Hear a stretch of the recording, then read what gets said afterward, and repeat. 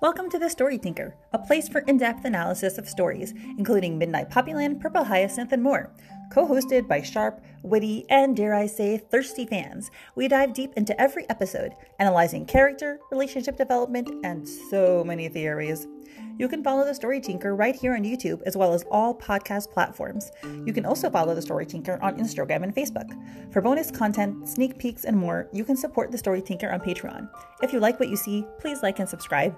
Thank you for listening to The Story Tinker, and let's get started. Okay, Victor Hugo, The Man Who Laughs, and The Purple Hyacinth, a presentation by Mindy Schopper from The Story Tinker. So why did I read a 600-plus page book from the 1800s? Because it's kind of sort of mentioned in Purple Hyacinth number 38. So as you see in this excerpt, when Lauren goes to Kieran's house, she picks out a couple of books from his bookshelf, which are presumably significant. She picks out The Secret Garden, The Killing Joke, and The Man Who Laughs. Now, we discussed all three of these in episode 38 podcast, but this presentation is an in-depth analysis of the Victor Hugo novel. Now, I can read, I see that in the picture it says The Man Who Laughs by Ed Brubaker, which is the Batman comic, not the Victor Hugo novel, but I decided to go back to the original and see what that book has to say and how it's related to Purple Hyacinth. And upon completion of the book, I think there actually is a lot that is related to the Purple Hyacinth, both in theme and in plot, and I think that I have a great theory at the end. So, hear me out and tell me what you think. So, before we discuss the story, keep in mind that this story is very complicated, is very long, has a bunch of different segments, and seemingly they're all unrelated, but they actually are related. So bear with me, it'll all come together. So here we go. We start out learning about a man named Ursus. Ursus, which means wolf, by the way, is an old performer, and he lives by himself within a wolf named Homo. Obviously, Homo means man, so that's the irony. And he lives in a little wood box home, and inside the home, he has this giant diatribe against the nobility. Already, you can see some Purple Hyacinth connection, can't you? Now, meanwhile, we also learn about this group called the Comprachicos. The Comprachicos are a horrible group of people who disfigure children and have them perform as freaks for the public. So you probably have heard about this. If you've seen The Phantom of the Opera, you'll remember they would take these people who had disfigurements of any kind and bring them to the circus or something and have people pay to see them. Very, very polite. And there is this group of people, and they are escaping England by a ship.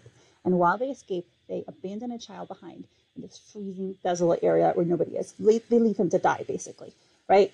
And they continue onto this ship, and as they rightfully deserve, this ship is attacked by these storms, and it goes through these like cliffs and channels and rocks, and basically they keep escaping, but finally the Lord's justice catches up to them, and they are about to drown.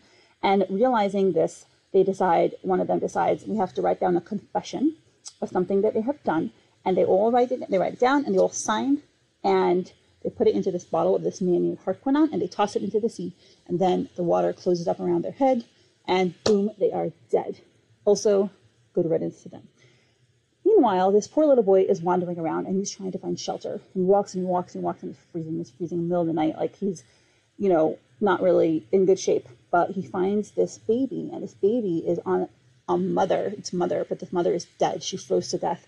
And this boy is like 10, and he decides, 10 or 6 or 8 or something, he's 10. And he picks up the baby, he rescues the baby, and he takes off his coat, and he puts it on the baby so the baby stays warm. So this guy is really, really nice, right? Basically kind of like lets himself get cold so that he can save the baby. He wanders around, he reaches town, he knocks on all the doors, nobody opens up. Then he finds Ursus's van, and Ursus does open up, and he gives him his last bit of food to share, and he decides to take him in. Now, obviously, the irony here is that the people in the town who, I wouldn't call them rich, I would call them middle class, whatever sort of middle class existed back then, it didn't really exist, but they were better off than this poor man Ursus, but they didn't take him in, and the poor man Ursus did. Obviously, a very telling lesson about wealth, which is a running theme throughout this whole book. In case you didn't know, Victor Hugo doesn't really like wealthy people, just saying, if you might know from his other works, such as Les Mis. So now, in something that does not seem related, but just you wait, we learn about a man named Lord Clancharlie. So if you will remember your history, And in this book, Victor Hugo uses a lot of real historical figures in addition to his own made-up characters.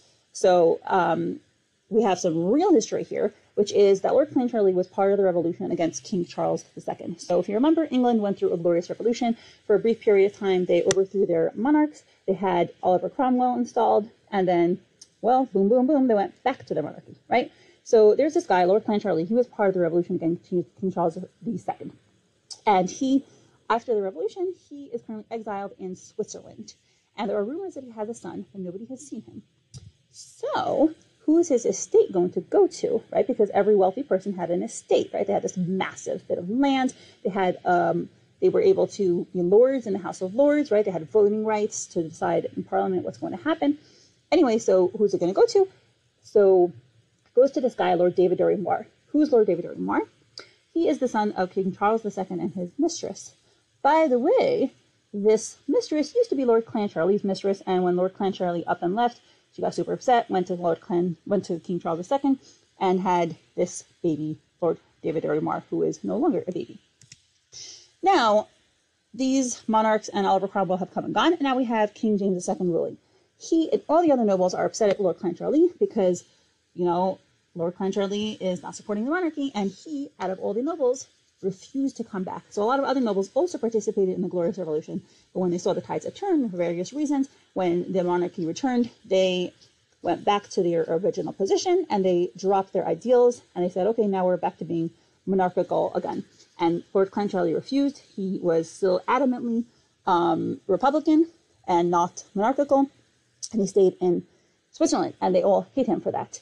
So, and especially to make matters worse, Lord Clancharlie ended up marrying this woman named Anne Bradshaw, who was the daughter of John Bradshaw, who, by the way, was the judge who ordered that King Charles II deserved to be killed for his crimes against the people. That is real history. This man, John Bradshaw, did exist. He was the judge, and he did have King Charles II killed. So obviously they're all ticked off on him. Now, King James II has an illegitimate daughter named Josiana. I put an illustration of Darcy in here because I know all of you love Darcy, but my impression of Josiana and Darcy are similar, so let me tell you about what kind of lady Josiana is. Anyway, so he has an illegitimate daughter, Josiana, and he wanted to provide for her. He wanted to set her up to be noble, so he kind of like gave her a bunch of stuff, and he's dead now. But his legitimate daughter, Queen Anne, again, this is all true. Queen Anne did exist. Josiana did not exist.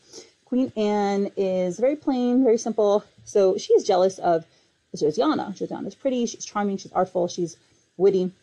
And she tells her, hey, you know, if you want to inherit Lord Clancharlie's estate, you need to marry Lord David de Remoir. And she tells Lord David de Remoir, if you want to have the estate, you have to marry her.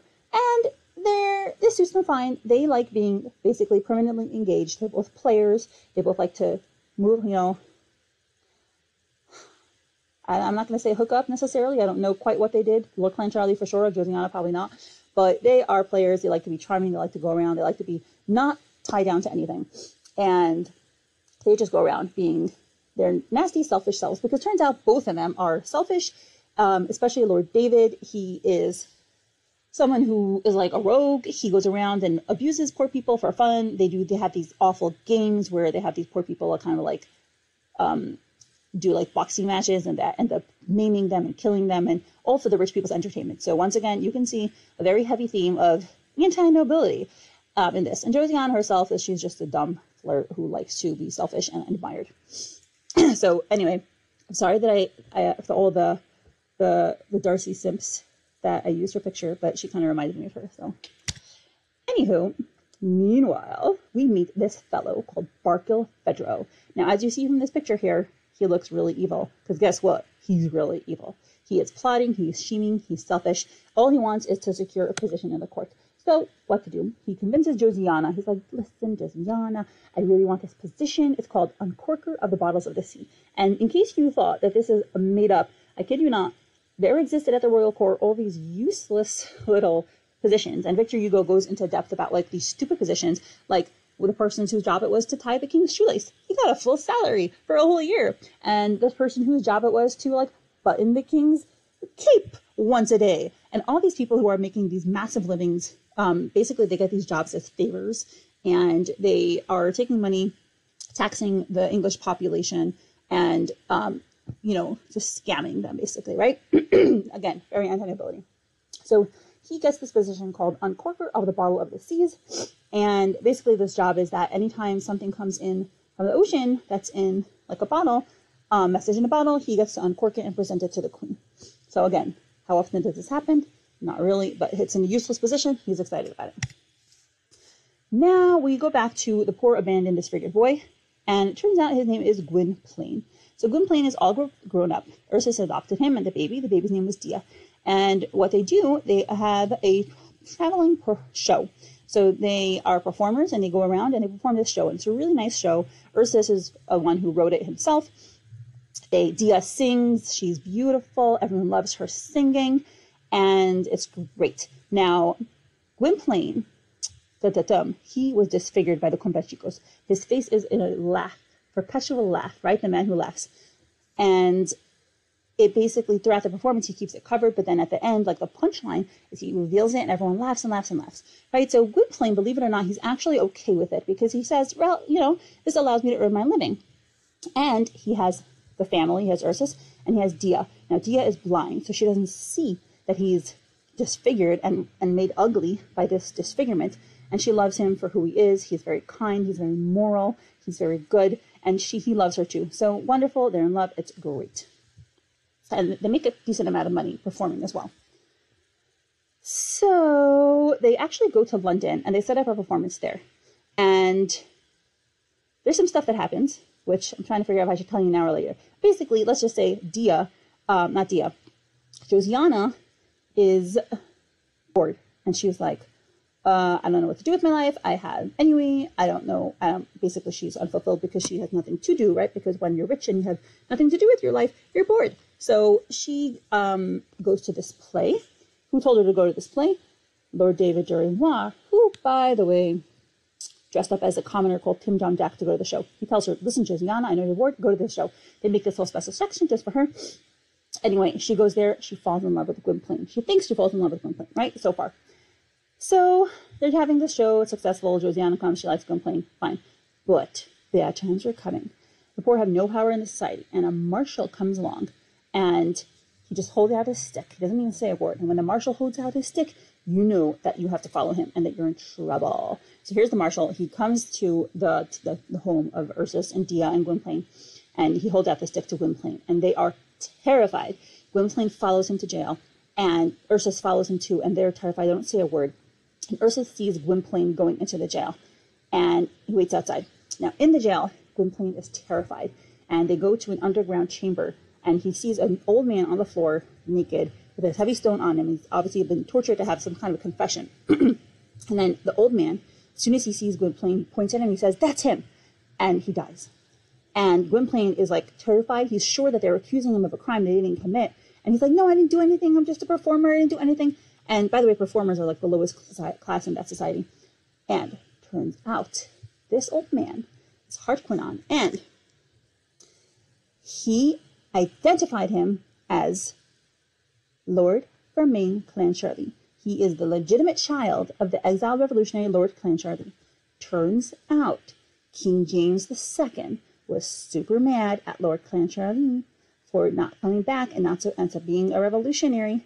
And he had his son kidnapped as a 2-year-old and disfigured by this guy, Hartquinnon, and given to the Comprachicos. So, this, obviously, royalty, major, major mess up. But, now that it's been discovered, how has it been discovered? Ooh, guess what? The bottle finally washed up after, 10 years. And who opened it? Barkilphedro. Barkilphedro opened it in front of Queen Anne. So, they take their rules seriously, they take their peerage seriously, and they say, hey, listen, Gwynplaine, you're not a performer anymore. You are now the highest position of the land. You're a lord. So he has inherited this massive estate. He's now going to be a lord in the House of Lords. He has tons of money. Boom. He faints, by the way. Meanwhile, Ursus, he's been bringing a dead body out of the prison. Who's this dead body again? This body is actually Hartquinnon, but he thinks it's a dead Gwynplaine, and he is heartbroken. He goes back home. And the Barkilphedro, who, by the way, meanwhile, when Gwynplaine woke up in the palace, Barkilphedro was there, and he told him, oh my gosh, you have this is all yours, and he's like, what? But anyway, he told him, Gwynplaine, he gave him like 2,000 pounds or something, and Gwynplaine was like, oh, go give it to my father, right, to Ursus.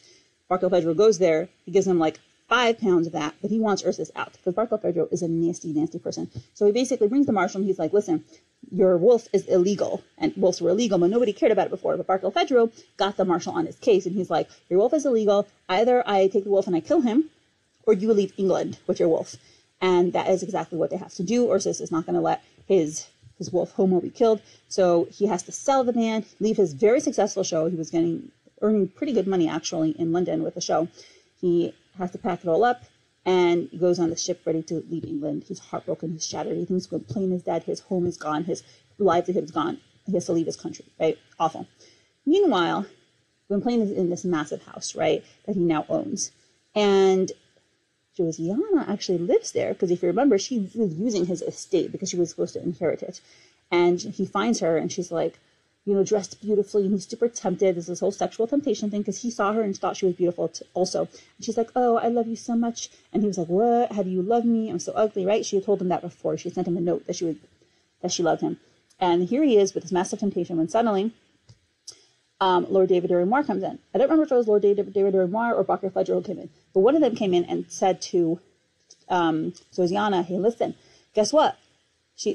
This guy is actually not just a poor performer. He's a lord. He's Clan Charlene. And guess what? Queen Anne said, you have to marry him. And she, who went from like, oh, I love him so much because he's different and it'll be so cool to marry someone from the lower class and it'll be amazing. I can be like, I'm so enchanted by his disfigured face, right? She was like being just very selfish and she was so bored she wanted something different. Suddenly when she finds out that he's really a noble, she's like, I hate you. You're horrible. You're ugly.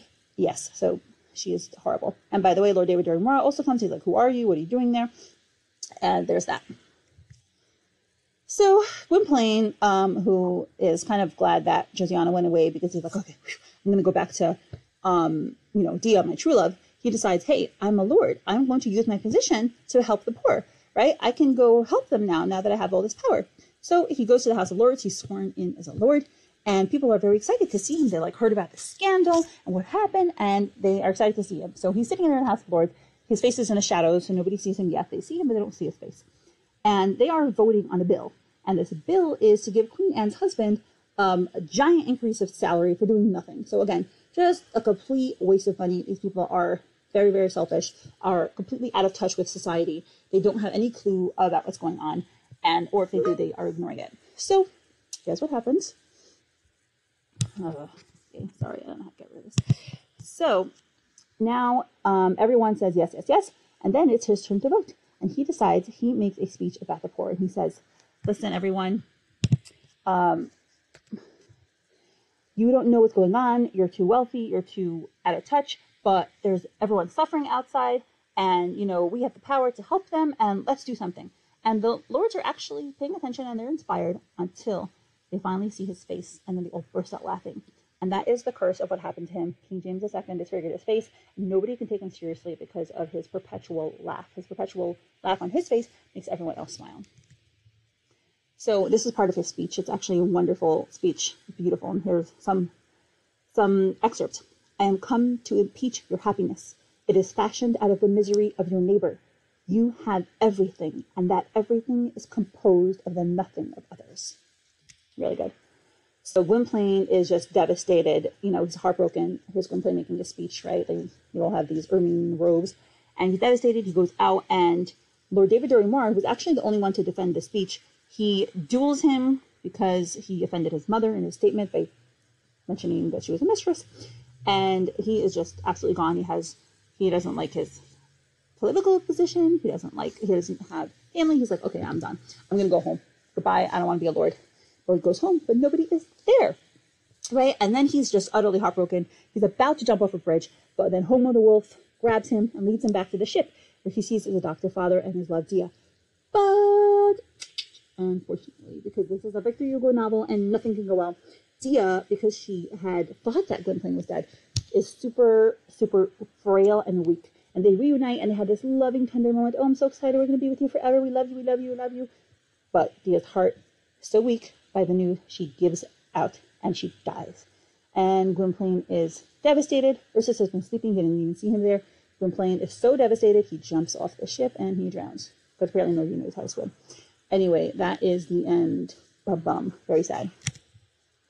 So what is this connection to purple hyacinth? Okay, this is an accurate site. I thought it would be funny. No, I do have an idea. So obviously the main connection is that the whole story is about the rich oppressing the poor, and purple hyacinth has a lot about that, right? So that's an obvious connection. And now in terms of theory, here we go. So we don't know who the leader is, right? Who is the leader? It's a question we always ask ourselves. So I have a theory. The Man Who Laughs is all about a monarch who disfigures a legitimate child to give the illegitimate child power. Now, in Purple Hyacinth, maybe Queen Elizabeth disfigures Kieran by making him a monster so that her illegitimate child can be a prince. So we see here, right, we know she is shady AF, right? There's a lot of interactions. We know about her putting down the Snapdragon, blah, blah, blah. Anyway, see this little guy here, Arthur? Maybe she put him in, wanted him in power somehow. We know that she destroyed the Snapdragon, she controls King Philip, and she has no sympathy for the poor. So perhaps Queen Elizabeth had King Edward killed so that her, by ordering the attack on the train, so that her weak husband could rule, puppeted by her, and she has some role to play in the Phantom Scythe and was behind Kieran's abduction. I don't know if she's the leader per se, because we know the leader was a man. That is a trouble, but I feel like she's involved somehow. Anywho, that is my theory, and let me know what you guys think. If it makes any sense, give me holes. I know it's not perfect, but I think it was definitely worth it to read this novel. And if you want to hear more about like the Batman version and the connection, you should go to the episode 38 podcast episode to hear about that. Thank you all, and goodbye.